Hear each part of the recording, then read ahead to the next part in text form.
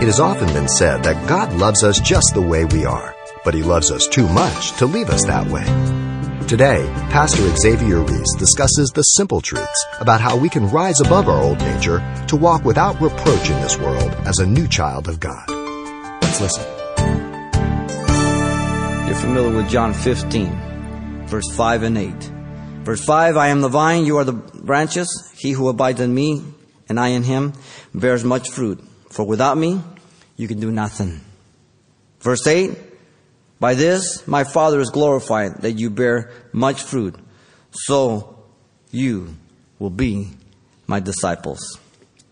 The effects of regeneration are much like a plane that is under the power of the principles of aerodynamics. It is able to fly, to sustain itself in midair without being affected by the laws of gravity, because a greater law is in effect, the law of aerodynamics. The reason you and I can live above sin and we don't have to be a slave to sin as we used to be before is because we walk by the Spirit of God. But you walk in the flesh and you will find you have the same potentials as you did before, because your sin nature is never eradicated. So we have to reckon the old man dead. Secondly, results, the person has a divine nature. 2 Peter 1:3 says, as His divine power has given to us all things that pertain to life and godliness through the knowledge of Him who called us by glory and virtue.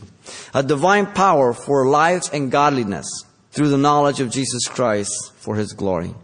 So all that God allows to come into your life, you can respond in a godly way, and so can I. I have no excuse. The potential is there.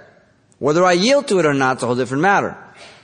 He says, by which, verse 4, have been given to us exceeding great and precious promises, that through these you may be partakers of the divine nature, having escaped the corruption that is in the world through lust.